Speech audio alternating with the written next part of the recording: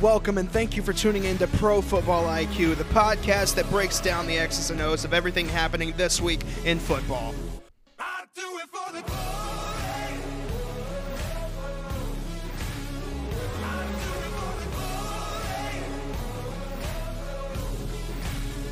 Welcome and thank you for tuning in to Pro Football IQ, the podcast where we break down the X's and O's of everything happening this week in football.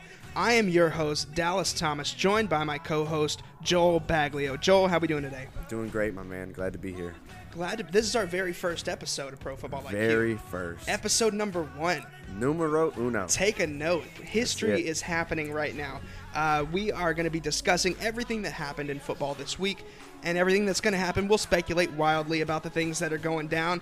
But Joel, you're a very opinionated person in football. You've got strong opinions about everything, and I'm really excited, really ready to hear what you have to say about the stuff that we're going to be talking about today. What's kind of the biggest thing that's on your mind, just kind of a teaser for the rest of the episode? What's the biggest thing weighing on your mind? Playoff implications. I mean, absolutely, they're here. I mean, teams are ready to be crowned champ, and it's apparent. You can see it. I mean, this has been some of the best playoff football that I can remember. And then on top of that, we have the head coaching carousels and the staff. The league is changing. Things are changing quickly in the NFL. Very quickly, rapidly. And then we got hot prospects. I mean, you better believe it. You would not have thought that this draft would be this spicy, but man, it's turning up. I can't wait for the draft. It's going to be great. Yeah. But we're going to get into our very first segment today. We're going to talk about our playoff week recap. We're going to talk about everything that happened, our initial thoughts and reactions to these 4 games that happened. And very first, this is the game that struck me the most, mainly because my name is Dallas, not just because my parents love Texas, but no, my family happens to love the Dallas Cowboys. Now, that's a blessing and a curse. Mainly a curse for me over the last 22 years. We haven't won. We haven't won since I've been born, so maybe it's my fault for the whole thing. But going into this game, I really felt confident that the Cowboys versus the Rams, I really felt confident that the Cowboys were going to be able to pull this one out. Yeah, agreed. And what happened? Can we just begin to break down what happened in this game? Well, and like you said, that you had high expectations. A lot. I'd say that the buzz around the whole nation was that the Cowboys had what it took to beat the Rams. And for them not to go and pull off that expectation kind of puts, Jason on the hot seat a little bit. And, for me, myself, I really expected them to go in and kind of go toe-to-toe and maybe get a little bit drug into the deep water on the backside of the game. But we saw the Rams control the clock. I thought the Cowboys were going to put up much more of a fight.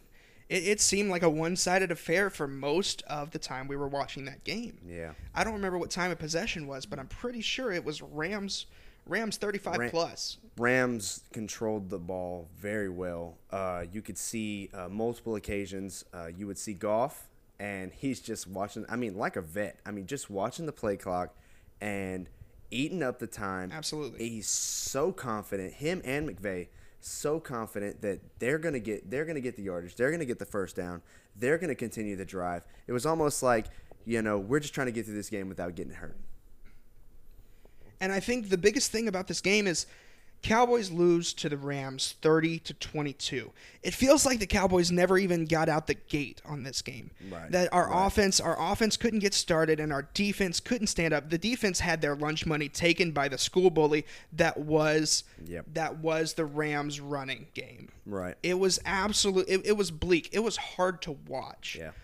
I agree. And what we saw was the very thing that makes McVay such an expert, such a genius, was that you had Gurley in town. Gurley's coming. He's gonna bring it. Oh, is Gurley healthy? Oh, he's off the injury report. Is his knee better? Is his ankle better? And then lo and behold, C.J. Anderson comes in and just blows the doors off. Like, hey, I'm a part of this squad too. Exactly. Like, they made it an emphasis to get him involved. He is going to be a problem. When they stop the speed, you're going to have to stop the power. And when you can stop the power, you got to handle Gurley's speed. And it's going to be a deadly combo.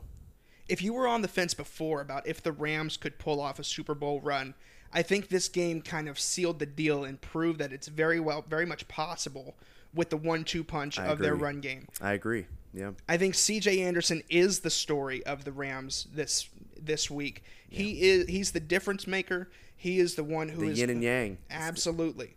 He is the one who's going to carry the workload, and then whenever you're tired from CJ running it down your throat, Todd Gurley's going to come in and run it quicker down your throat. He's going to break it off, and he's going to say, hey, it was nice chatting with you. I'm going to the bench, drink me a little Gatorade, and take a break. I'm going to watch Ndamukong Suh and Aaron Donald get after your quarterback. I mean, the way those guys were playing, they could have sat down on the sideline and watched The Office for all I care. They had such a great day that they should have had their meal prepared for them while they were sitting, while they were waiting. They had nothing else to do.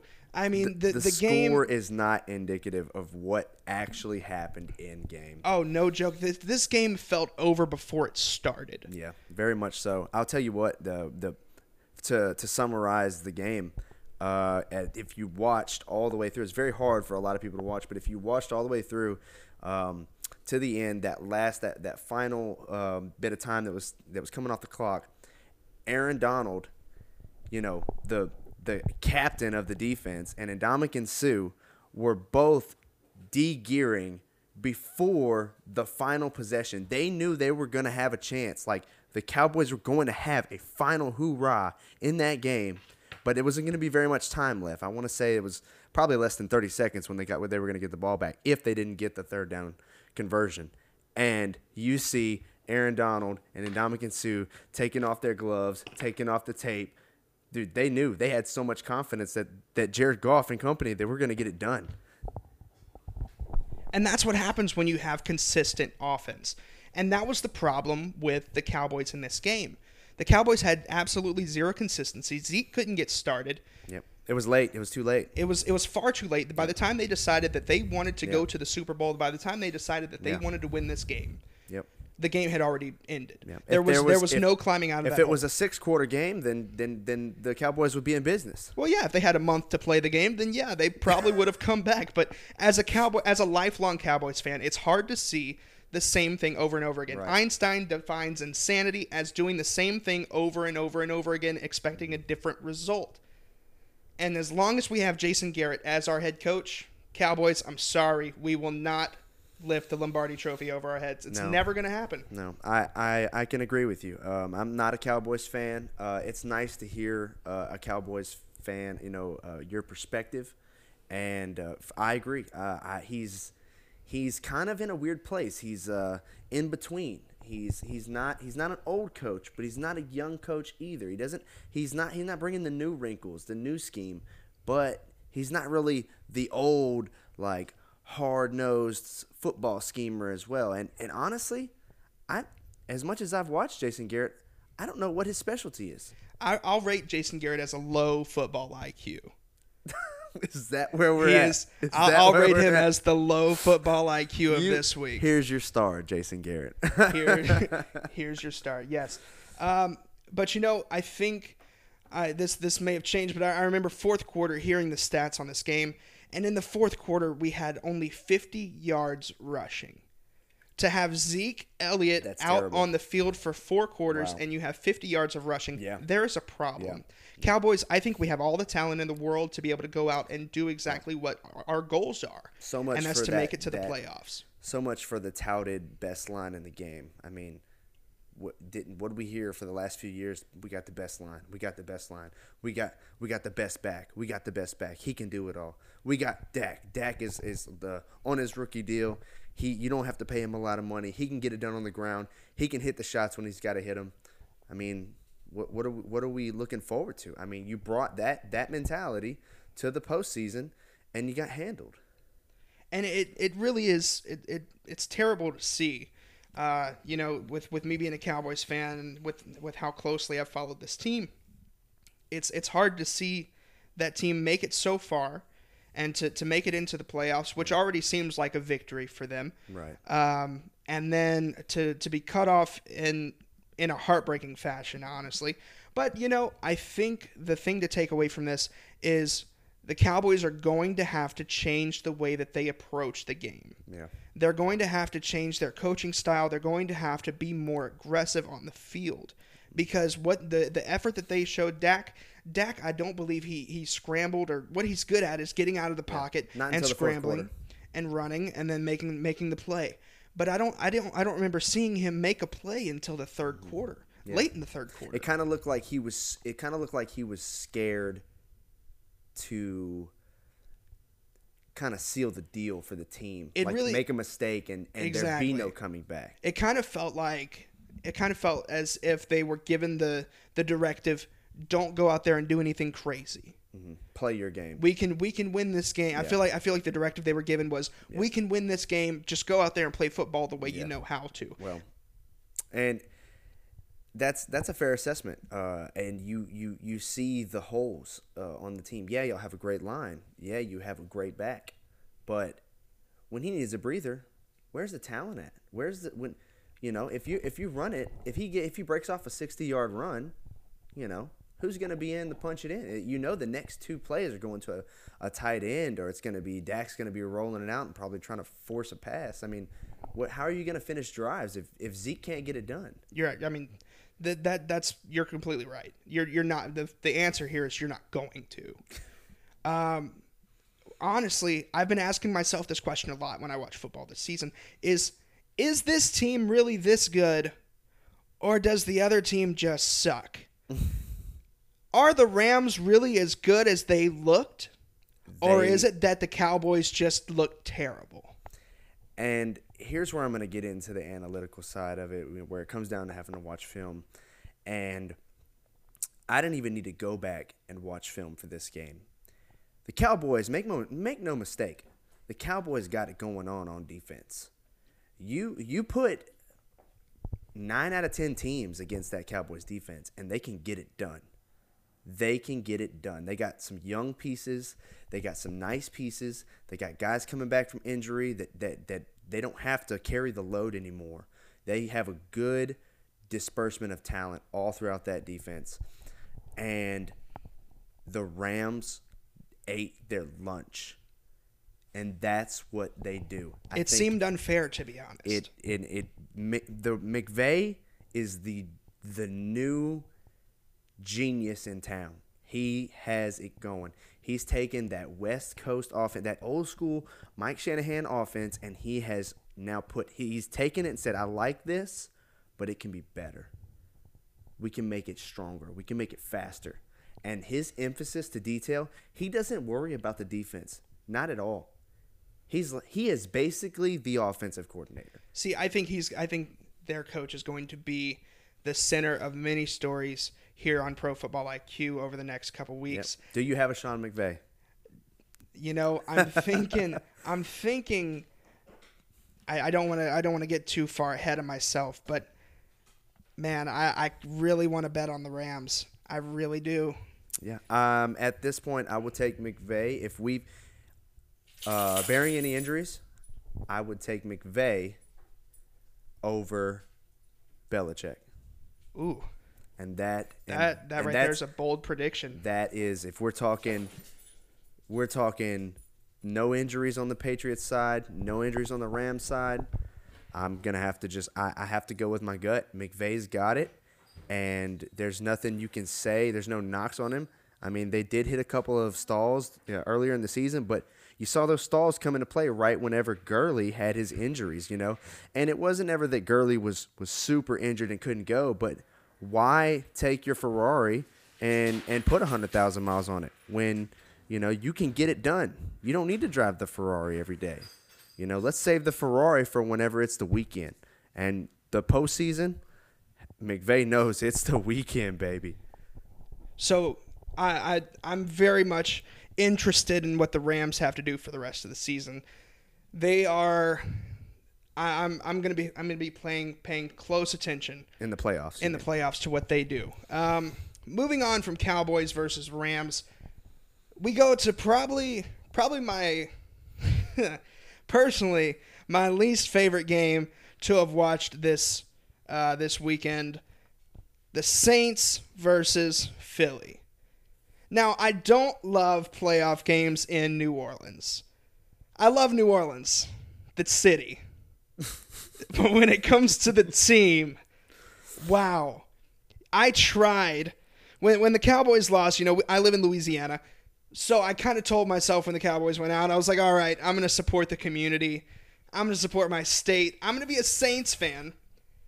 And I found out that that's the hardest thing I've ever done in my entire life. Right when the kickoff happened, huh? It's like trying to cheer for Bama. It's true. But the Saints aren't that good. Oh, come on. They're much Saints better aren't than on that Bama. level. The Saints would easily I'm talking handle about the Bama. level of excellence level of that excellence, Bama has. yeah, considering the levels of Come of on, teaching. you know what I'm Okay, talking about okay. here. You know what I'm All right. talking about. Yeah. Bama rubs me the wrong way easily. Bama rubs everyone. Bama rubs people wrong the way the Saints rub me wrong. There you go. I couldn't stand to cheer for the Saints, and so at halftime when the Saints are down 14-0, I am living my best life. I'm just buzzing. I am bouncing off the walls, saying "who dat," mocking every Louisiana person I know because the Saints are going to lose. So you thought. So I thought. Alshon Jeffrey made you jeez. think. Alshon, we got to have a discussion, Alshon. Well, here's the deal. So let's get into the game. Let's break it down. You saw some critical momentum swings when they did the fake punt. Fake punt was crucial. Everything changed, and Sean Payton, as much as we hate on the Saints, Sean Payton is a damn good coach. He's seen it. He's seen his sideline. He's like, we had a game plan. Don't think it ain't true. Every team goes in with a game plan, whether it's on their defensive side or on their offensive side. The first series, they want it to play out a certain way to set the tone. And them getting picked off so early, man, they were just out of it. They were like zombies. That was a momentum swinger. That's when you see the pivotal moment. After that defense looked gassed. Then not too long later, you see Fletcher Cox go down, arguably the best other than Aaron Donald, which I don't even think they classify Aaron Donald as a defensive tackle, even though he plays inside. He plays in that 4-3. So, but to me, I consider him a defensive tackle because he never really gets edge pressure. It's always interior pressure. But outside of Aaron Donald, Fletcher Cox is arguably the best man in the business. And when he goes down, man, did the Saints start opening it up. I think the Saints defense really made a stand in the second half. They stopped every effort that the Eagles put up. Right. And the Eagles scored all their points in the first half. They did not put a single point on the board. That's true. In the second half, and I didn't even think about that. That's pivotal. I mean, they changed. Yeah. The Saints defense changed this game. Well, they did not. They knew, and this is something important too. As we go back to it, talking about Sean Payton being a good coach, if they can grind the drives out, and they can get points on the board, and just eat up the. If you remember, that was in that third quarter. The Eagles didn't get the ball. I mean, after they had that 3 and out, really long drive. The The Saints had the ball for like 8.5 minutes. Yeah. That's a long time to not be in motion, not take a snap, Really not takes throw you a out. pass. Really takes you out of your game. Yeah, right. So it was. I could kind of see the writing on the wall as the Saints started to put points on the board and the way that they were controlled. Like I say, that injury to Fletcher Cox, man, and the dagger was when Maddox went down. Maddox was that edge corner. When Maddox went down, he tried to go inside. They were running on I want to say it was A gap. The Saints ran a play up the A gap, and I guess one of the edge rushers kind of fell down and missed the tackle. So Maddox had to try to go in and make the tackle. Well, I want to say I think it was Kamara. I'm not too sure, but regardless, Maddox goes to make the tackle. He doesn't even make it all the way. He kind of dives. he hits his knee on the turf, and he had to get out after that. And that's when you saw it was either the next play or the play after that is when you saw the deep shot. After that, it was pretty much a wrap. I mean, you know, the Eagles did put up a nice fight at the end. And news came out that Alshon had cracked ribs in that game. Wow. I didn't see that. Yep. Well, I don't know if you watched my Facebook Live, I talked about Alshon, and I said, man, he looked very confident. He played kind of slow, but he looked so confident. Well, that explains a lot. And that's why he was slow. That's why they were just throwing jump balls. It was all jump balls. Yeah. You know, everything was go up in the air and grab it. He's not making any hard cuts, no hard turns. He's not putting it in the breadbasket. And then that one time and that also, I mean, you know, you say what you will. I mean, he's a professional player, but when you have cracked ribs, everything takes a little extra effort. Oh, absolutely. And that ball that Foles put on Alshon was a dime right at the face. And he just kind of didn't focus all the way through. He probably was thinking about how he's about to take this hit, and that ball went through his hands. Yeah, absolutely. That was the final nail in the coffin. Yep. For because I believe they were going to get it for done. Philly. Oh, I believe so too.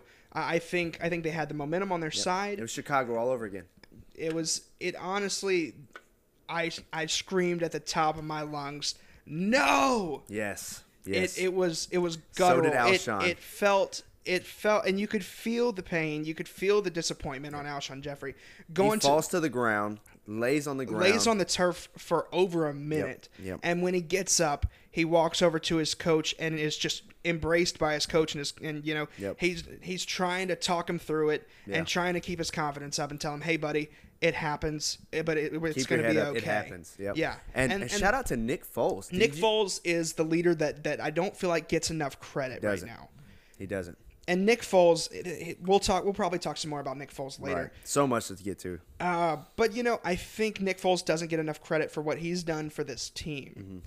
And you know, I think also that Philly is a fantastic team when they're healthy and when they're on it. Yep. I feel like they made some minor mistakes in this game that ultimately cost them cost them this playoff run. Yes, you can't play a perfect game. No. But for them to go to the Dome and set the tone. That's a hard place to play. After the beatdown they took eurier in the season. Oh, my gosh. To turn that around? For them to go in and say, hey, this is playoff football, baby. And they brought it. People say you're delusional if you don't think that they brought it. Give it up for Doug Peterson. He is a hell of a coach. High football IQ. He gets 2 stars. Wow, that's a lot of stars we're giving away today. So I don't know if you know, but this is what made me love Foles the most. Besides the fact that I think, regardless as a franchise, Wentz is their Ferrari. You know, you hear me say that, but that he's their shiny new quarterback that's got all the tools and he's got the arm and he can sling it.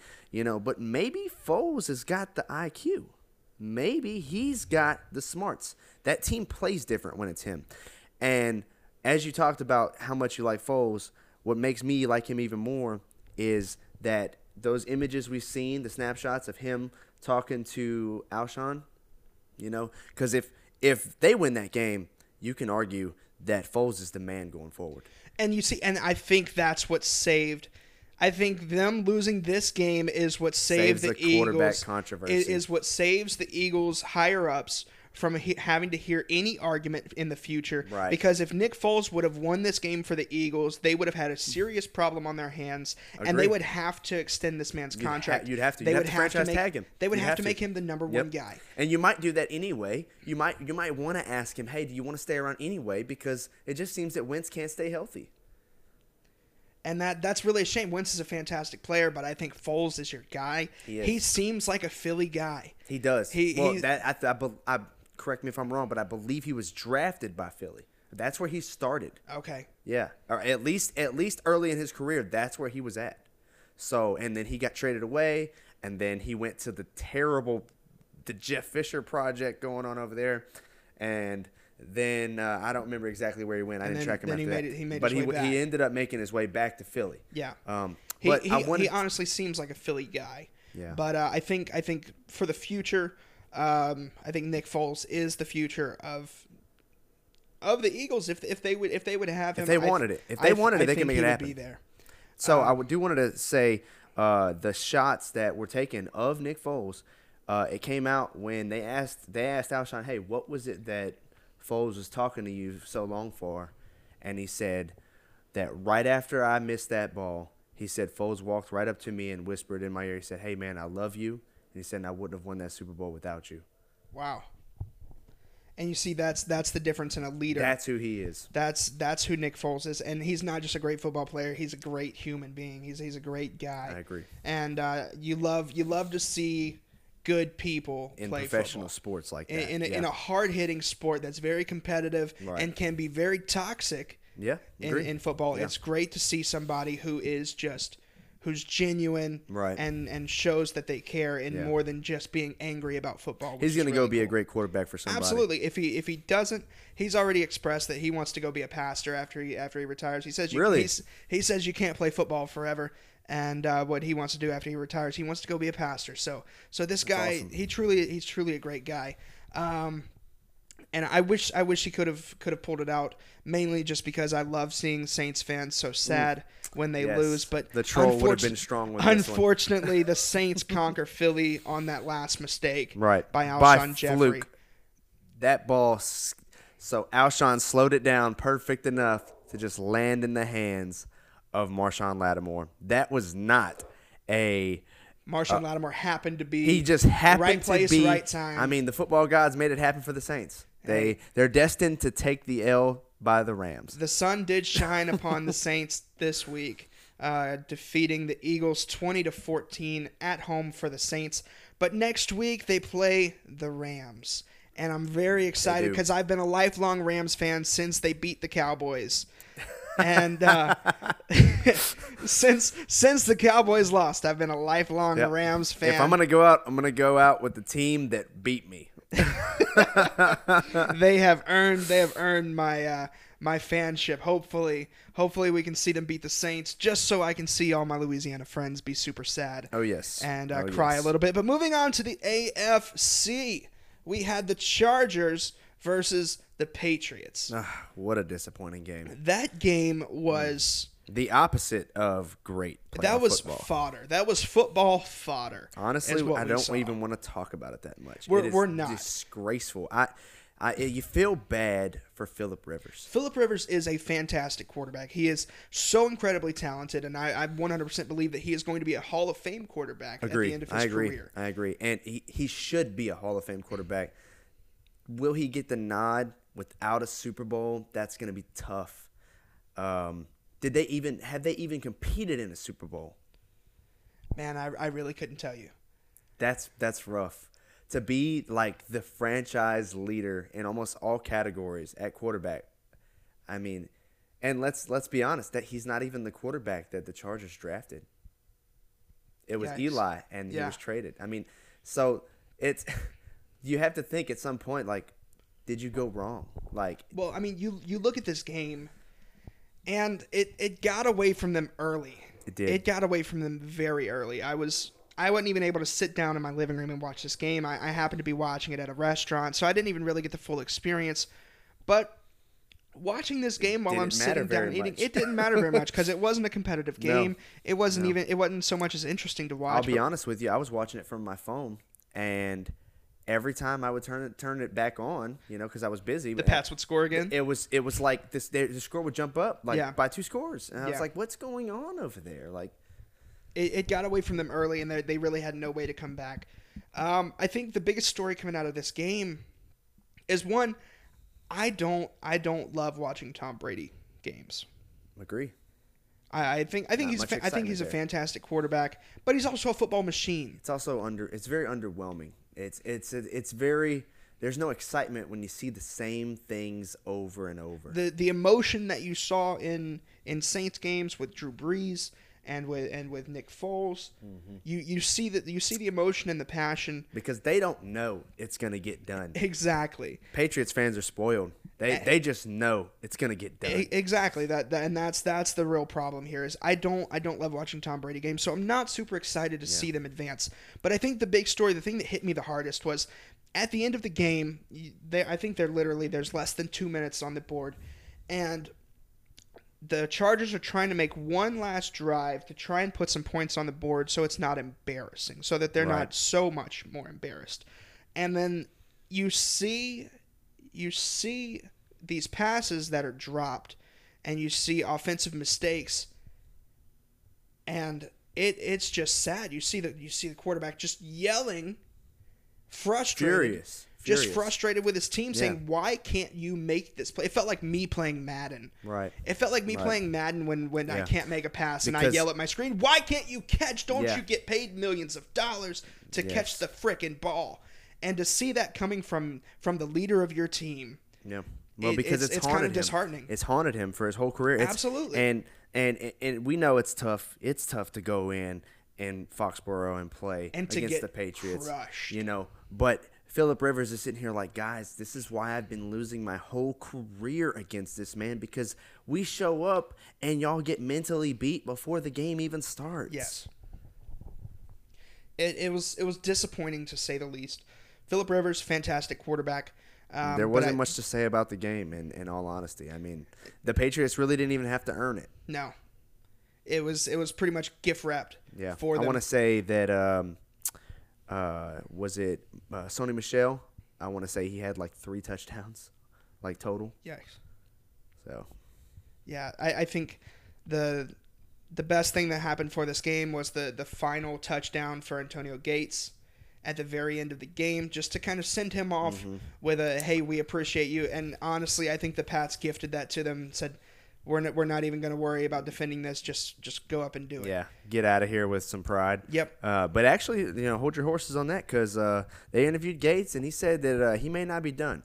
So he may be going for records. Well, it sure felt like it was definitely, even if Gates is not done, I'll speculate and say that he probably is. Fair enough.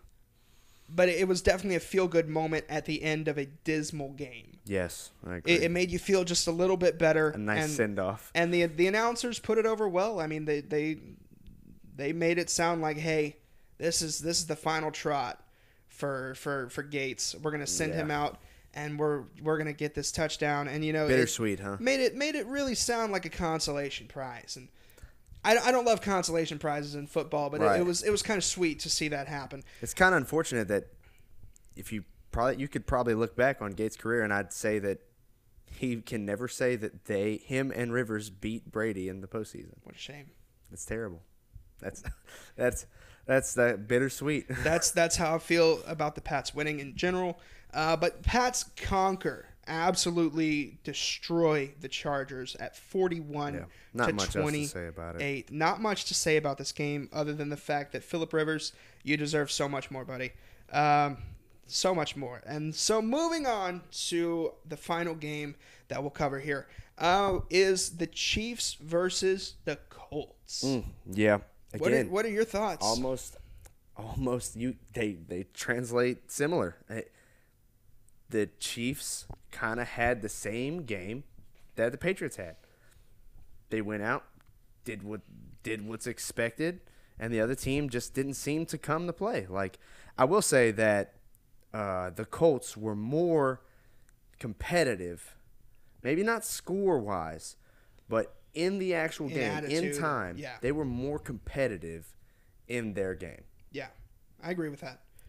But I think for the Colts to have gone this far this season with was impressive. with all Very the impressive. question marks next to Andrew Luck, I don't think anyone expected them to make it this far. This much early, we expected to see we didn't expect to see a playoff Luck this year. Not at all. We expected to see Luck play, but we didn't expect him to make it to the postseason. I mean, I had Browns expectations. Right. I knew that they were probably going to get about 7 wins this season, right, and then be done. So shout out to Frank Reich, their head coach, and I mean, he in his first year to bring the team to establish a dominant O-line like that.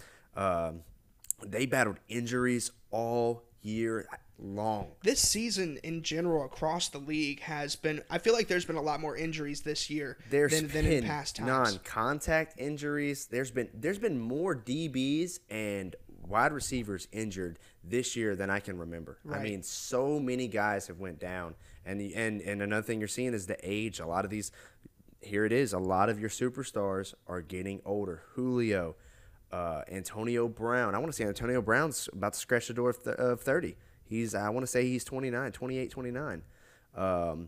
You have Emmanuel Sanders. He tears his Achilles. He's 31. You got Demaryius Thomas. He was traded to the Texans. I believe he tore his Achilles. Wow, weird. Like, he get close to 30 and stuff starts breaking. Yeah. Well, I mean, football, professional sports are already demanding, right?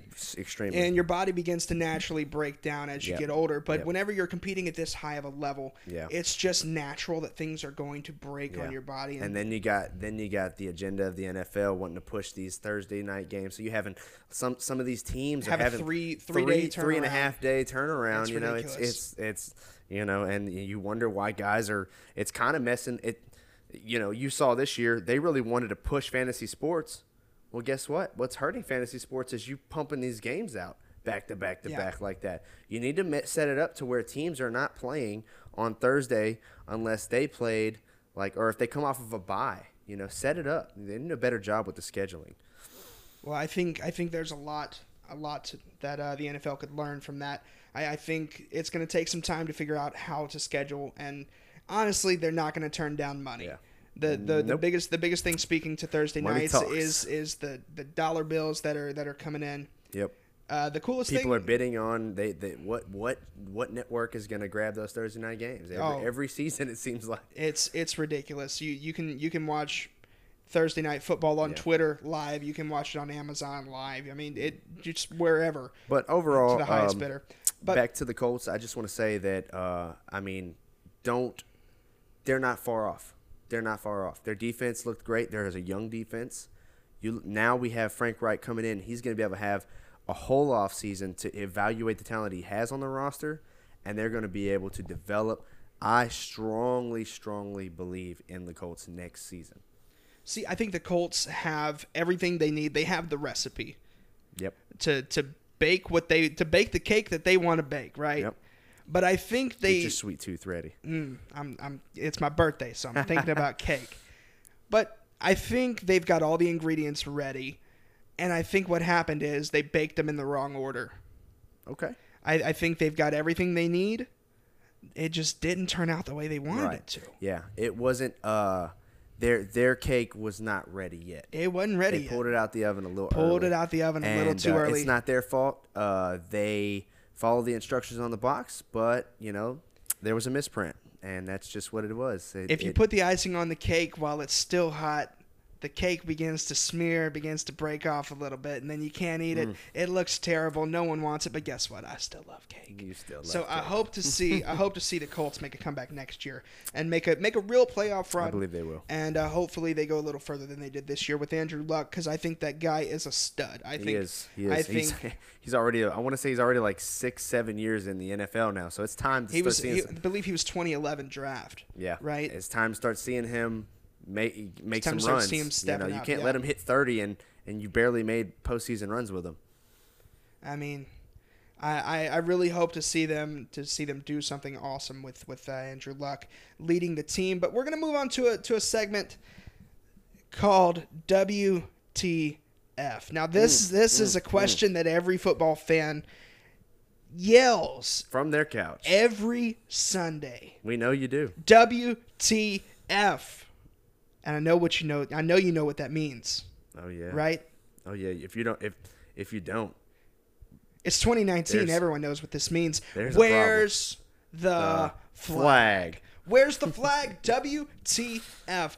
Where's the flag is going to be us breaking down the blown calls across the league, the ones that change the game for any team possible out there. So we're going to be looking at two calls that happened, the ones that really stood out to us. Now, why don't you break down your first WTF moment? Okay. Well, my first WTF moment for myself happens to be in the Cowboys game when I want to say it was the second half of the game, and you see the Rams, they're driving up the field, and Byron Jones, the cornerback, gets called for hands to the face. And it was such a bang play. You see that the DB, he's lining up. He wants to play press man. And I want to say it was against Brandon Cooks, so I don't blame him. I mean, he's a smaller receiver. That they've been driving up the field. He's trying to lock down his guy.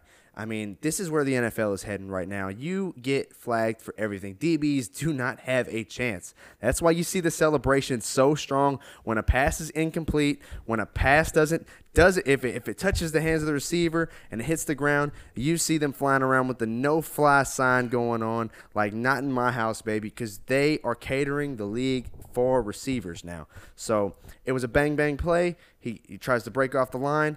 Byron Jones goes to press, and he just tries to scan and see where that quarterback's going. If that quarterback is going to his receiver, is his progression looking to my guy? And he takes off, his hand slips and hits him in the helmet just for a split moment. Not even affecting him, doesn't grab the face mask, nothing like that, but bam, another flag, keeping him alive. And WTF. That is what you're seeing. It's every week, in and out. You're seeing these calls, and the refs need to just stay in your lane. Stop making calls that affect the game. If it's not a PI call, let the DBs and receivers play. As long as he's not shoving his hand in his mouth, let the man play. And that's the biggest problem in our league today is we don't get to see football players play football anymore. It's the refs who are dictating and babysitting and saying you can't do that and throwing their flags at anything. At every single thing. It makes you wonder about the integrity of the game at times. I know it does for me. I mean, I'm kind of worried that the refs have too much involvement. Yeah, very much in modern day football, and honestly, I'd love to see a new system put in place with our referees. Yeah. That they oftentimes these calls are blown or they're misjudged, and there needs to be a way to kind of counteract these blown calls. And this is far off from what's actually going to happen in the NFL. Right. But I'd love to see a reset. Actual NFL offices who are in control, where if refs on the field make a poor play, make a poor call, that could be overturned by NFL offices. I don't see why that's not a thing. Yeah. Well, and that's when they're moving to that, but we want to get to where there's checks and balances. Because honestly, it's hard to see and hard to listen to when you see a blown call on the field and announcers and commentators and analysts and everyone else who you can hear through your TV are saying with that this call. is the dumbest call I've ever seen in my entire life. I can't believe this is happening. Yep. And you have the rule specialists who come on and say, well, in this situation, this shouldn't be happening. Yeah. And then you see the refs continue to go on with their blown call. Right. It's hard to see, and there needs to be some kind of checks and balances set up. There should be the calls. ability, to pick the flag up. They should be able to say, hey, like you should be able to throw a flag and then discuss with the maybe you're discussing with the head referee, the senior referee, and he says, hey, you know what? Look, this is a big call, and we're going to send this one to New York. Yeah, maybe there's a check and balance there, but it should be an option to pick a flag up if it's not blatant enough, or maybe we can use the for some aspects, maybe we can get into using the replays. Now, football is very bang, and that's why I say it's very hard for you to just say, oh, well, I'm just going to go and review it on the replay booth. No, you're seeing so many things that happen in real time, and I just feel like he did not, if he was looking at the receiver and he hit him in the face, yeah, okay, you can throw the flag. But when he shifts his eyes and he's playing press man, and the receiver takes off straight towards him, and that's what happens because they're fighting hands at the line. I mean, you're going to be physical at the line, first 5 yards. So I just think it was just a blown call. I've been seeing a lot of, and this brings us to our second WTF. I've been seeing a lot of false start, offsides, just a lot of those calls lately, and I think the biggest one that stands out is the false start call on the Chargers this week. Yeah. But the thing Early is, on. usually what happens if there's a false start, anyone who knows football, the flag's thrown, and then They blow they blow the play dead. Yep. But They this don't- time, they used to that was the big emphasis this offseason. We're gonna be blowing plays. They don't need to be played to reduce injuries, player safety. We're gonna blow plays dead.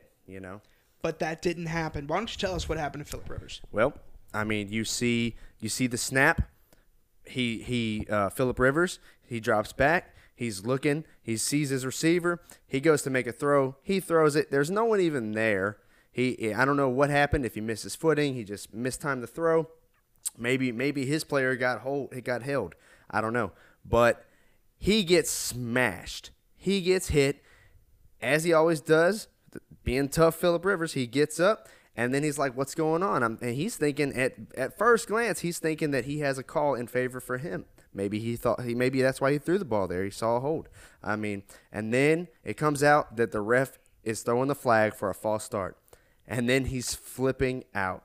He's Why? furious. Why are you letting me get hit or letting the play develop? Right. Why are we letting the play develop? What if it was a pick? Why was What there if he throws a pick? You didn't blow it dead.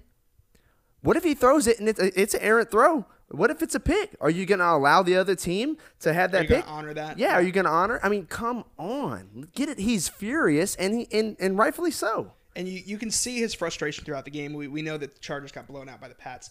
But at the end of the game, I believe he gets a roughing the passer call in his favor. Kind of useless at that point. Yeah, at the very end of the game. And he looks over at the refs, and he says, finally, you guys want to give me a call. Now you want to help me out. Yeah, Thank you. after I've already been packaged up in the coffin and sent back. After the final nail is in the coffin. Thank you, but no thank you. I don't need your help, guy. Oh my gosh, it's been really rough watching these The calls. Zebras need some accountability. Absolutely, and that's been the biggest story here of WTF. Where's the flag?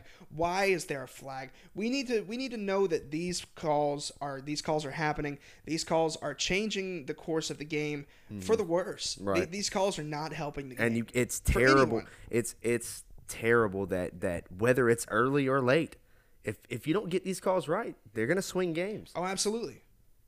But I think the more we look at these flags, the more we pay attention to the flags, the more we're going to notice the dumb ones. The more we're going to see the bad ones.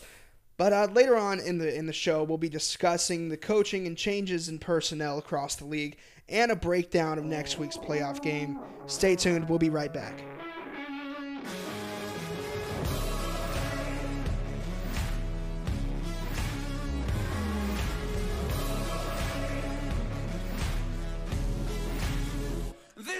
Thank you so much for tuning in to the very first episode of Pro Football IQ. During this podcast series, Joel and I are going to break down absolutely everything you need to know. You're going to get all the rapid-fire information you need to have to stay in the loop on everything NFL, NCAA, and XFL, which is on the way. If you love football, this is your podcast to listen to. Thanks for tuning in.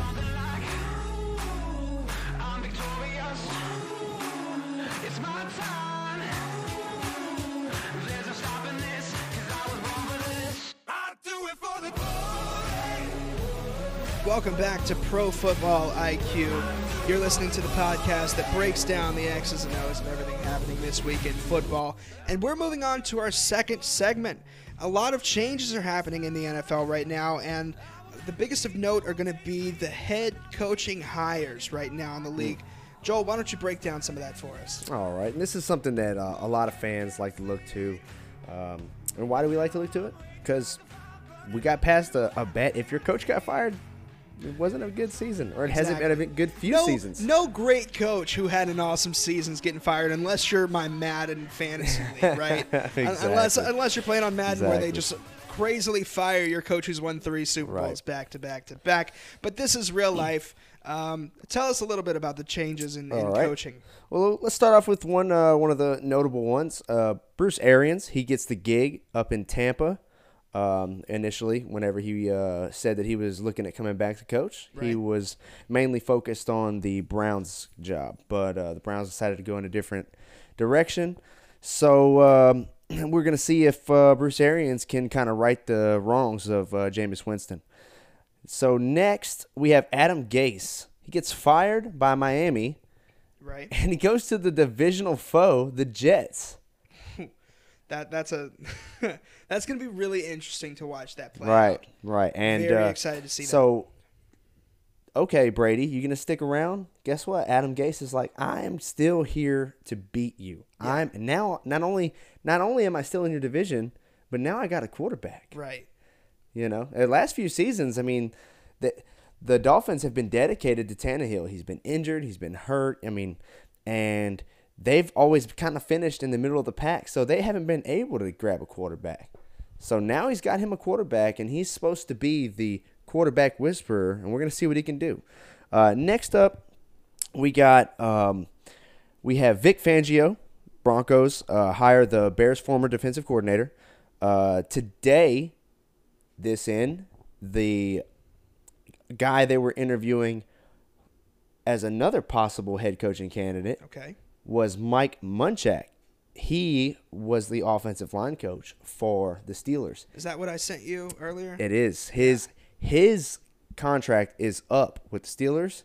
He has family in Denver. And when he came and did his interview, he stayed. Elway said, hey, why don't you just go ahead and stay for a few days, enjoy, some time with your family? They're making him feel at home already. And he did accept the O-line coach gig. So There he's it is. getting well compensated, and it is a huge, huge hire because not only did they just replace the coach that they lost, but they arguably have the by far best O-line coach in the game. He's a former player, going to be in the Hall of Fame one day. Understands the game. Yes. Now, And you're a Broncos guy, right? that's me, baby. So you're very excited. What's the biggest plus side to seeing this guy get the gig? The biggest plus side is that we have wiggle room. The Broncos have been strapped for cash for years. I mean, ever since Super Bowl 50 when we lost Manning and we had to pay Miller. Miller is a franchise stone kind of guy. Like he is the building block of the defense. You can't lose that. You can't let that guy walk out and go be a pass rusher for someone else. He's getting $20 million a year. It's super hard to build a great O-line. I mean, if you look at the money for the Cowboys, they're probably spending a lot of money on that O-line. Oh, yeah. So you can imagine how hard it is for the Broncos when they're paying quarterback money on the defensive side, at multiple positions. So this guy can come in. He can look at the film. He can say, hey, we need to keep this player. I can do without that player. And you know what? In the draft, he'll probably be able to find us some late-round gems. That's what I love about it. If you listen to any Broncos station, they're going nuts. There's no teams that you can name off the top of your head that were able to get both guys they interviewed. One guy got the gig at head coach, which is Vic Fangio, and he's going to basically run that defense and let someone else run the offense. And then they got the other guy that they were possibly looking at being their head coach. So no one's saying no in Denver. That's right. Money talks. I'm sure they're getting paid very well. Right. And you know what? Mike Munchak, he's probably wanted the Steelers coaching gig, and he wasn't going to get it. They're going to keep Mike Tomlin. So, but moving on. Very, very interested to see what happens in Denver. Very interesting. With coaching changes, it's always fun to see what look, happens the look next for season. Look for a QB to be drafted. Now the biggest name that's buzzing in the change-up that's happening right now is going to be Cliff Kingsbury. Yes, Cliff Kingsbury. Now he's the new head coach of the Arizona. Cardinals. Yep. Yes. Yep. Now give us a little background on him. Okay, so he was a former coach for Texas Tech. Right. And he loses the job there. He picks up work at USC. He was looking for work, and his name wasn't really being thrown around, especially in the NFL. And then he was only at USC a short time. He right? less than a month. Didn't even have time to memorize his street name. Didn't even finish unpacking the boxes. This guy. Yet. And call then, U-Haul. U-Haul's boom, favorite customer. He blows up. Every team at least had him on the board to interview. At least. Whether they got to the interview or not, doesn't matter. His name was being thrown around in all circles. He gets the gig. Now he's a young guy, He's right? a young guy. Yep, he sure is. The league is obsessed right now with hiring young coaches. Mm-hmm. They want the young, good-looking guy to be the face of their franchise because, let's face it, you gotta have a way for women to enjoy watching this show somehow. if you know her, the mentality is, if my husband's gonna be watching football all day long, I might as well have some eye candy to look at. I guess that's what they're going for. But there's been a lot of talk about Cliff Kingsbury. I'm excited to see what he does, but there's been more negative than there's been positive about him, because Right. a lot of the analysts, a lot of the guys who cover the league are very frustrated that this dude just doesn't have the resume to get this job. To get a head coaching gig, yeah. If I walked in, that's the equivalent of me walking into Google and telling them, "Hey, I want to be the CEO," and they say, "Oh, cool, we're gonna go ahead and give you that job, buddy." Yeah. Like, okay, cool. Yeah. What's your background? Well, I was a barista one time. Oh, great, that totally works. Well, and I see what you're saying, but let's be fair. I mean, the guy's worked with real talent. I mean, he's seen real talent. He's worked with Baker. He's worked with Mahomes. I mean, when he's friends with McVay, and I know that's a knock on him. Of course, he's friends with with McVay. Is that everyone is saying the same? I mean, things McVay here? went to Starbucks last Yeah, week, and I yeah. heard his barista I accidentally is grabbed his interviewing coffee. for the head coaching jobs in the NFL now. Be careful. Yeah, well, it kind of works. It works in my opinion. I think it's going to work out. He's an offensive-minded guy. They have a young quarterback, just drafted Josh Rosen.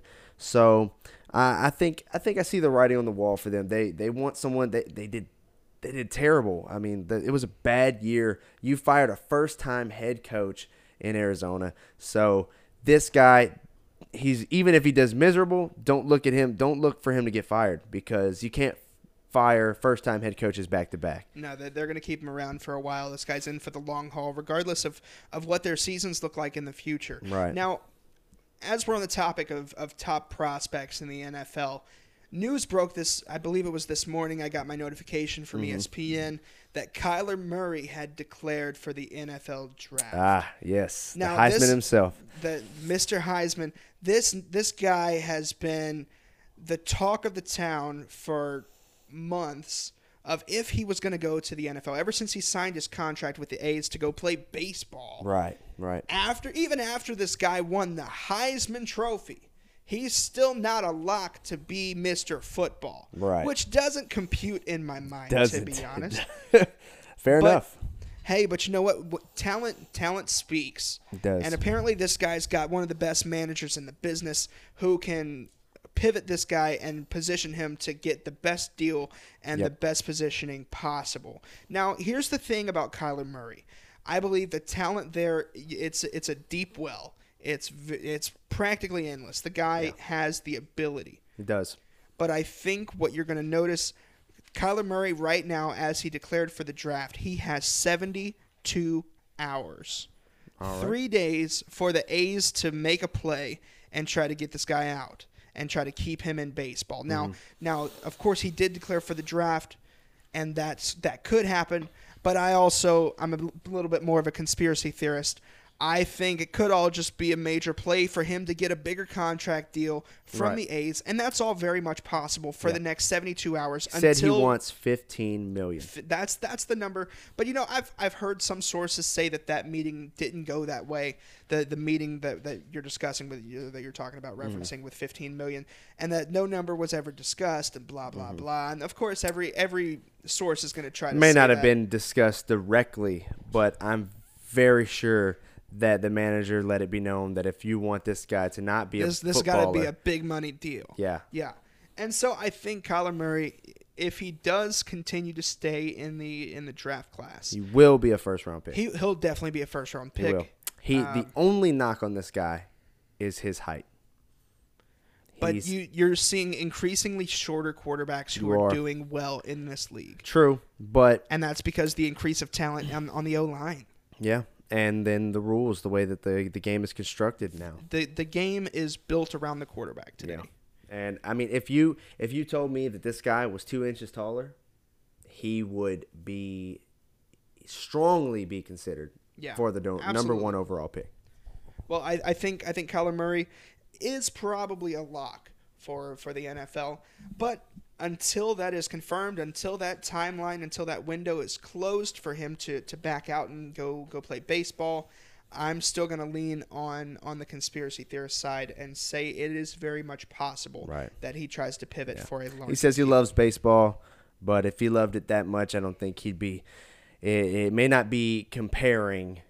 For him to be thinking, it's a lot different to go in the first round in baseball than it is to go in the first round in football. Right.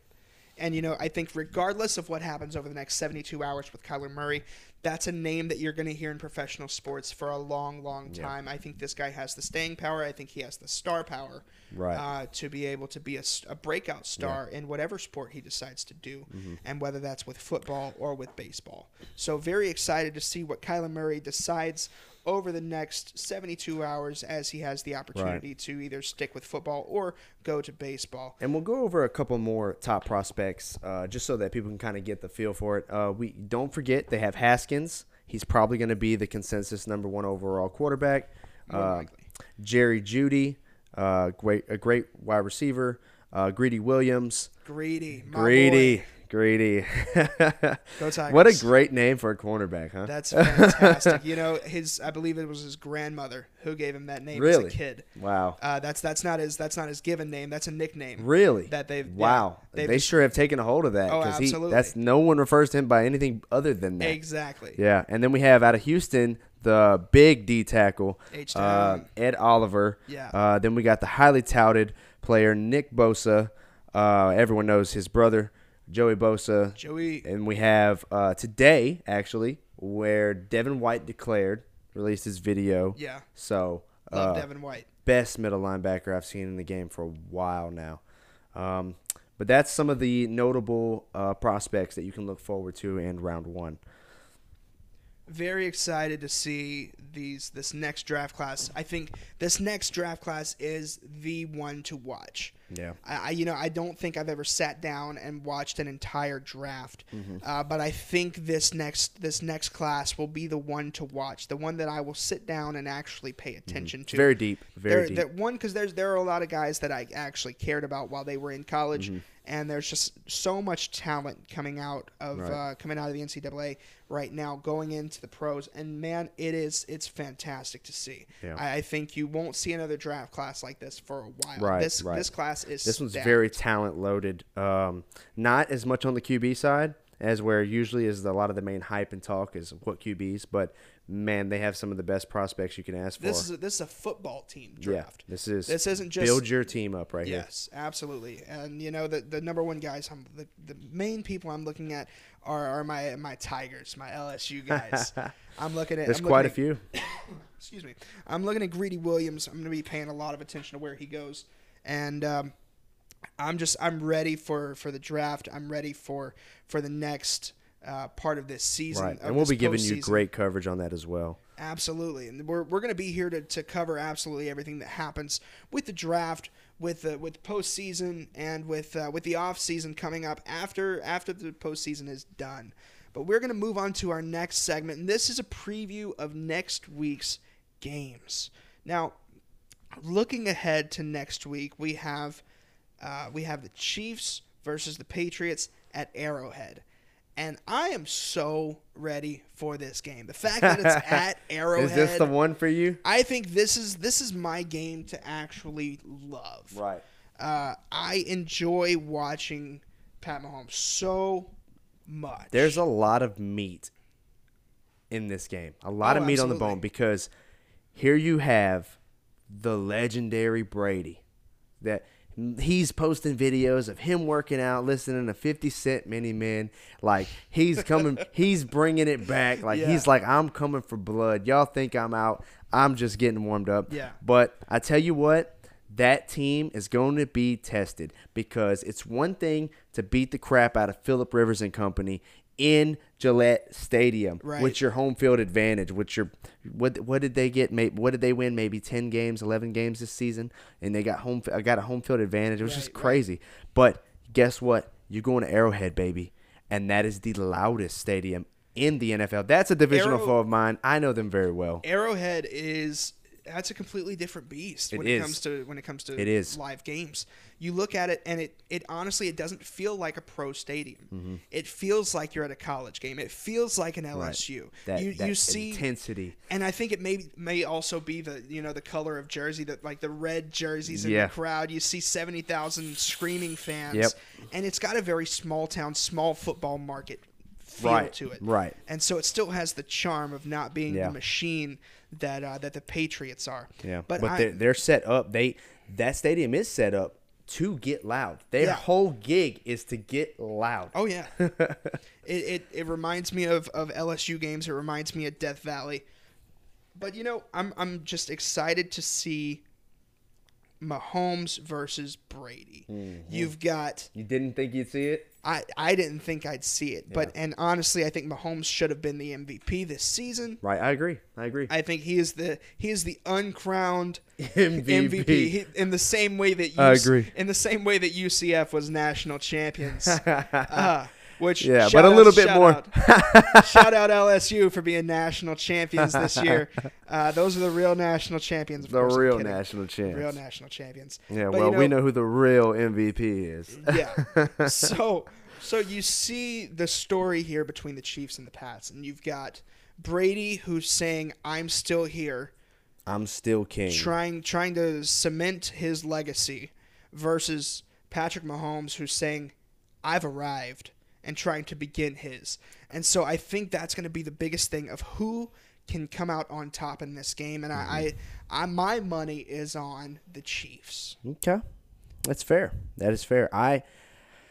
I'm honestly torn. I have the knowledge of Brady. I know what Brady's capable of. I know that he's one you can never count out. And then If there's time on the clock, Brady is a threat. He is a and threat. so in the same way that I don't say don't give Aaron Rodgers the ball back. Yeah, that is true. I don't trust Aaron Yeah. Rodgers with No, time on you the can't clock. give and I Rodgers don't the ball back. I don't care. It could be 100-0, and I Yeah. don't want Brady to have the ball back with 3 seconds on the clock. it's a conspiracy. You never know what could happen. And the thing is that I would be if you were to tell me, just looking at these two teams, to bet, I'd be fine betting $1,000 on the Chiefs. But the problem is that I know the Chiefs. Being a divisional foe as I'm a huge Broncos fan, I know that they have postseason woes. There's things that loom. It's just like for the Chargers and the Chiefs, they always find a way to mess it up. Now, this is Mahomes' first go, so It's Exactly. different. But Andy Reid has had such unfortunate luck in the playoffs, so that gives me pause. Well, I think the difference maker here is they've never had Mahomes in the past. That is a valid This point. is Mahomes' game. It's a new age. It's a new era in Arrowhead. I think 100%. I'm going to give this game to the Chiefs. I think it's going to be a fun game to watch. Can you give me a score prediction? Whew. I think it's going to be a shootout. Shootout. Yeah, I like that. I think you're going to see. I'd like to see that because I haven't seen the so-called Great Brady really slinging it and running the score up. I'm going to say 42-38 Chiefs. Wow, good score. Because I think mainly because Mahomes has ice in his veins. This dude is ice cold on the field. as It's- cold as the snow is in Arrowhead Stadium. I feel like the dude doesn't even sweat. Wow, that's The- legit. the I mean, guy- hey, he has got the vibe. Like he's a baller. You can't even really define the characteristic that he has, but you know he has it. It. In the same way that Baker Mayfield has It. Mahomes has Yep, it. that's and it. I'm ready to see him. I hope that he can go in to his home and defend his home field and say, "Not today, Brady." Right. Yeah. And I don't want to see another Brady Super Bowl. No one does. So No one I've got does. all my hopes, dreams, and plans in the Chiefs we'll winning. never hear the end of it if there was. Dear- it would be. Here's the thing: Brady's the GOAT. I'm not going to that's debatable, but I'm not going to dispute it. I'll go ahead and give into it and say Brady is the GOAT. The numbers support him. But I'm tired of seeing it. It's like eating filet mignon every day for a month. It's great. It's great, but guess what? I'm tired of it. Let me have a freaking quesadilla. I don't care. You know, and so for me, I am with you. I'm tired of seeing the Brady championships, but it's very hard for me to say that Brady and company are going to lose. Now, if this game was being played in Foxborough, then I would give the nod to Brady. But as you've said, there's a new king, and his name is Mahomes. And that is a bad team. And a bad in a good way. In a good way. And Andy Reid, I don't know how many times he's been able to say that he's played with a capable quarterback against Bill Belichick. Right. So I expect him to bring it 1,000%. So with the home field advantage and Mahomes at the helm, yeah, I'll take the Chiefs. And I'm going to actually go 38-32. Ooh. That's where I'm going to go. Okay. I like that. I like that a lot. So we're both predicting Chiefs. Fair. Yep. So if the Patriots win, we lose all of our credibility off the bat. Oh, man, that's rough. I mean, do you really lose credibility if the Patriots pull out a win? Right. Right. See what I did there? Now what do we have next? The other game to look forward to is Saints versus the Rams. The meat right here. This is the one. Where's this game being played? It's going to be in the Dome. Ooh. Yep. Ooh. That game that the Saints won against the Rams gave them that number 1 seed. Like it came down. I believe it came down to that. It came down to that. Who is going to be the number 1 seed from that game? And obviously everything's got to be played through the Dome now. Now you see, I'm not a fan of the Saints. Mm-hmm. But what happens here is I do respect the Saints. Mm-hmm. I don't like them at all. Okay. The same way I don't like speed limits. But I also don't like speeding tickets. Fair enough. I don't like speed limits, but I don't like speeding tickets. All right. Okay. Yes. So here's the thing. That's where we're at. I'm a lifelong Rams fan since they beat the Cowboys. So I'm pulling for the Rams. But I also don't want to bet against the Saints at home in the Dome. That's smart. It's a valid point. So give me. Let's go. We both know we don't need to go in depth on the Chiefs and the Patriots because we know they're both guns. Well, Brady's not a gunslinger anymore, but he can move the rock. Right. He's going to move the rock. The Patriots going to move the rock. Mahomes is slinging it up and down the field.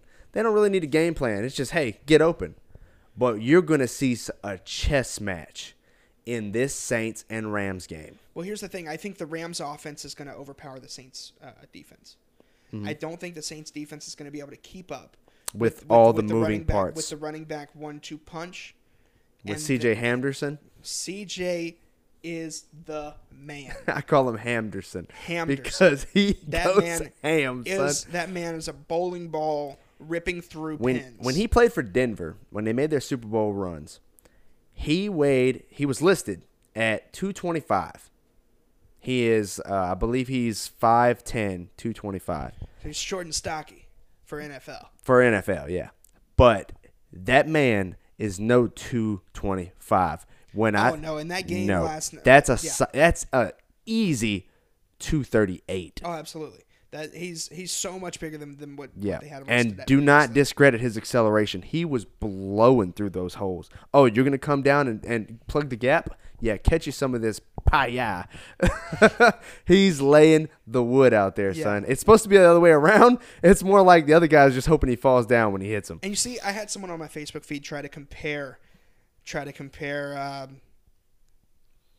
Who is it? Try to compare the running backs between the Saints and the Rams. Yes. He tried to compare Alvin Kamara and Mark Ingram against Todd Gurley and C.J. Henderson. And, I appreciate what you're trying to do there. I understand what you're saying. It's just not But as lethal of a combo. It's not the same It's thing. not. That's like earlier in the season. Earlier in the season when Jerry Jones tried to say that the Cowboys offense was very similar to the Rams offense. Yeah, I In did what- I did not. I did Yeah. not know that. Yeah, Well, we Jerry- noticed there's a big difference. Jerry said, yeah, they're very similar. Jerry, how are they similar? In the fact that they both play in the NFL, that's about the only They both similar- wear NFL uniforms. That's about They both all have they got. quarterbacks and running backs They have 11 guys on the field. That's at the same time. That's about it. And that's how I feel about the comparison between the running backs. I think Alvin Kamara is one of the best. He is. That is a guy who I think is going to be a name you hear for a long time. But I also think Ingram is not half the running back that he was even 3 years ago. Right. I think he his value feeds is- off the reps, and he's. I think it's made him better with Alvin Kamara there as far as Because he doesn't have the workload. right. He doesn't have the workload. It preserves his energy level and stamina. And it also forces him. He sees Alvin Kamara breaking off big plays. It forces him. He's like, "Hey, man, I gotta do something too. I got to keep my paycheck yeah, coming in." Yeah, I can't. And they're not settling for Breeze slinging the rock and getting these first downs. They're running with some authority. They're like, "Hey, we got it. We got to produce because half of the game plan is on our shoulders." Yeah. So score predictions. What do you Score what do you predictions. got? This is gonna be a big one for me. For me, I'm going to go. Well, first, before we go with score prediction, give me who you believe wins and a one-liner why. Like what their scheme or game plan or home field advantage or the coach. What is it that swings you for them? It pains me to say that I think I'm going to go with the Saints here. Okay, and why? I think just the pure home field advantage is going to be far too much for the Rams to compete against. I think that noise in the stadium, I've been in that stadium. Man, not in a playoff game. I'm of course I haven't been, I've never been on the field to hear the fans, but I know that is one of the loudest stadiums in football. I've been there for other events that don't include football, and it is the loudest building I've ever Yeah. been in. That building is made so that you can hear every voice in the building. And the who dat chants are eerie when they sound them off in the beginning. They're eerie. It is dark. It is dark. It is. Now, for myself, we'll give score predictions here in a minute, but for myself, I'm going to be on the other side of the spectrum. Okay. So this is where we'll have a difference. See, we keep it interesting. So I'm going to go with the Rams. Number one being that they don't play different no matter where they're at. They don't really have a home field advantage. Yes, they do have the Coliseum, but they don't change their gameplay on the road or at home. They don't feed off of the crowd. They don't even worry about the crowd. They get it done. Well, it's easy to say that you don't worry about the crowd when you're not in New Well, Orleans. we will see. Now, to give you credit where credit is due, what I look forward to is I look forward to great execution by the Rams. I think you'll see a lot of that. But I'm going to say this now. Do not be surprised if they start slow because McVay and that offense, they're very specific. And I can easily see, as you said, the stadium gets very loud. I can easily see some mistakes happening as far as assignments and communication. Now, by the time the second quarter rolls around, I think you'll start to see they'll get set in and get a feel for that place. And then when the second half hits, they'll be cranking because they'll know what's being messed up and they'll have everything lined out. I expect McVay and the Rams to be locked in for this game. This is going to be a high-scoring game. I am going to go 43-38 Rams. Ooh. That's a big number right there. Can you give a little feedback, a little? Of why? Yeah, break that down for me. Okay. Well, I don't see so let's get into some injuries. The Saints lost their defensive tackle, Sheldon Rankins, and he may not ring a lot of bells to your average fan, but he is the anchor of that D-line for the Saints. Without him there, they play different. Cam Jordan is not going to get that pressure on the edge the same way he was before. So that right there weakens the whole line for me. So if you have CJ, and I expect them to use the same way they were just punching the Cowboys in the face with CJ Henderson, I expect to see it again. And actually, I would expect to see him run better because I don't know if you see that extra weight has kind of got him a little off balance. He was kind of just lunging into people. I expect him to try to drive through his tackles more. So arm tackles aren't really going to work. And then you can say what you want, but Gurley's probably the best back in football. And if he catches space, it's going to be a problem. And the Eagles, they don't run through the gaps very well. So we didn't see that. They ran outside the tackles. They don't have a great running game, and I expect McVay to exploit that. They've been a top power-ranked team, but they have not faced a team like the Rams. Yes, in the regular season, they did play, and they did pull off the dub, but that was not the same team. Gurley got hurt very early in that game. I expect to see a completely different tone and mentality in this game by the Rams. So I'm going to be the contrarian here. I'm going to say that the Saints are going to go over the Rams. Now I don't know if it's going to be a high-scoring game. I'm not gonna bet on a very high-scoring game. Okay, what's your pulse? What's your pulse on the game? I think I'm going to say Saints 27, Rams 17.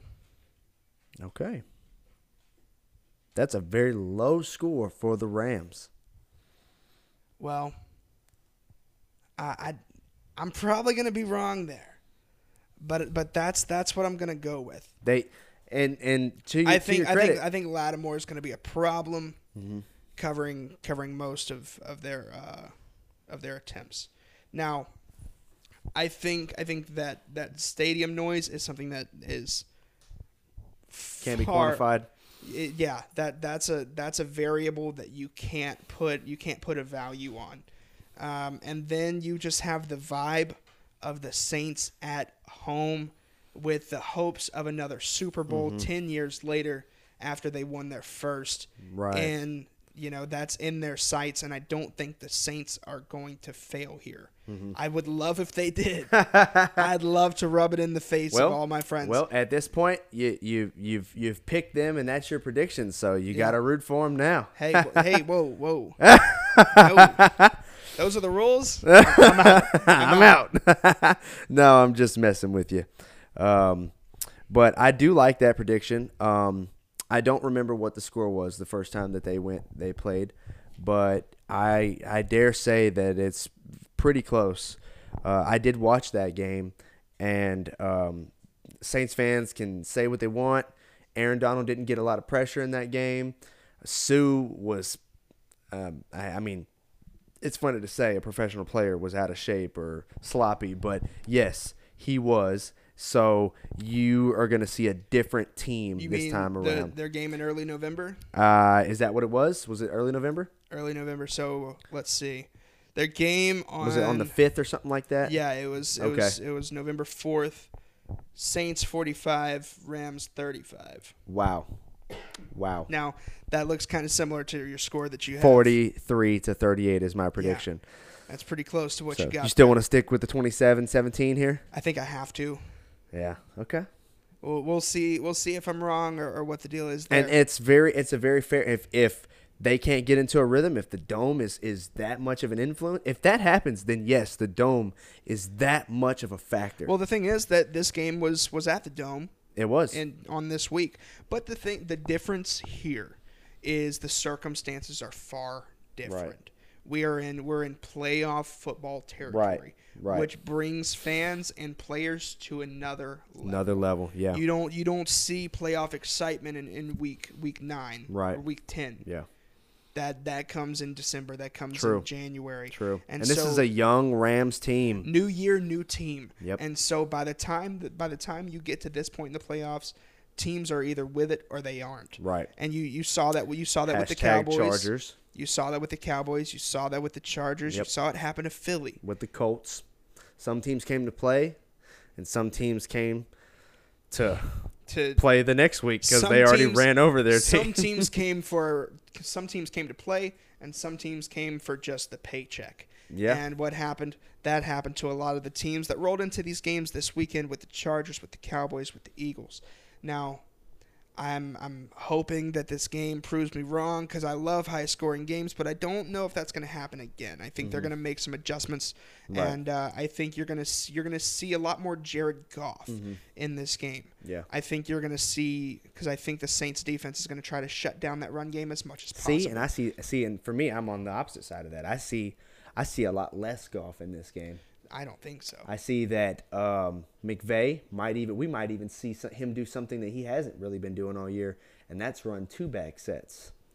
So you would have the option of Gurley on the left or the right, and then have Anderson on the left or the right, and they may try to power load some things and do some.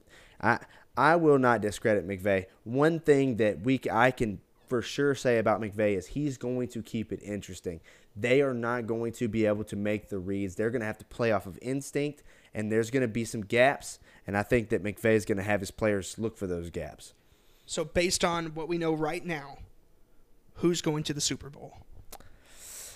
Right now, I'm going to have to say this is going to be a Rams-Chiefs. That's me. And if it ain't both of those teams, then I want the other. Then I want Brady versus Breeze. Ooh. And the thing is, at this point, I think those are both matchups that we've wanted to see. Yep. And that this league has been clamoring for. Yep. So I don't want an either or. I want one or the other. Yeah. I like that. If the Patriots win, then I want to see the Saints win. I'll let you know if we go Brady versus Breeze, I'm pulling for Breeze. 100%, I'll be pulling for Breeze. And it's not because I'm a Saints fan. It's because I hate Brady. I'll be hoo-datting up and down. I'll be chicken winging it up. We'll be doing it chopper style. Wow. Rolling Man, down the I can streets. see it. I can see it. That's the only way that I'm going to be rooting for the Saints is if they're playing the Patriots. Hey, I'm with it. Yep. That's either way. Those are going to be fun games to watch. Wow. I can't wait to see what happens in more postseason NFL. Any final thoughts before we close out the show? Man, I just have to say it was a pleasure, and what a great first show. 3 great segments. We're getting some great playoff football. Hopefully you were able to stick it through and listen to the whole show. We ran a little long, and we're going to be trying to put together some more shows and be consistent with it, and we really enjoyed having you with us today. Again, thank you so much for tuning into Pro Football IQ. This is the podcast that breaks down the X's and O's of everything happening in football this week, and we cannot wait to talk about more NFL postseason next week. We're going to break down the games. We're going to break down the NFL. We're going to break down the Super Bowl and everything else. We'll give our Championship full preview. predictions, and we cannot wait to speak to you again. Thank you so much. My name is Dallas Thomas. That's been Joel Baglio, and we can't wait to have you back on Pro Football IQ. Thanks Till for tuning next week, in. guys. See you then.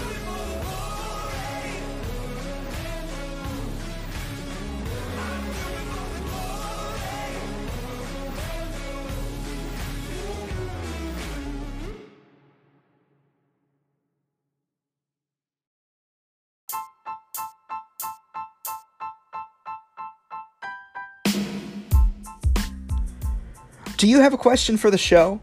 Or maybe you just want to share your thoughts on everything happening this week in football. Well, that's never been easier to do than right now. All you have to do is download the Anchor app and you can call in. You can send us a voice memo that'll go directly to our feed and we'll be able to respond to it and put it on our show so that you can have your voice heard in a community of football fans just like yourself. Again, download the Anchor app and you can send us a voice memo directly to Pro Football IQ. We can't wait to hear what you have to say.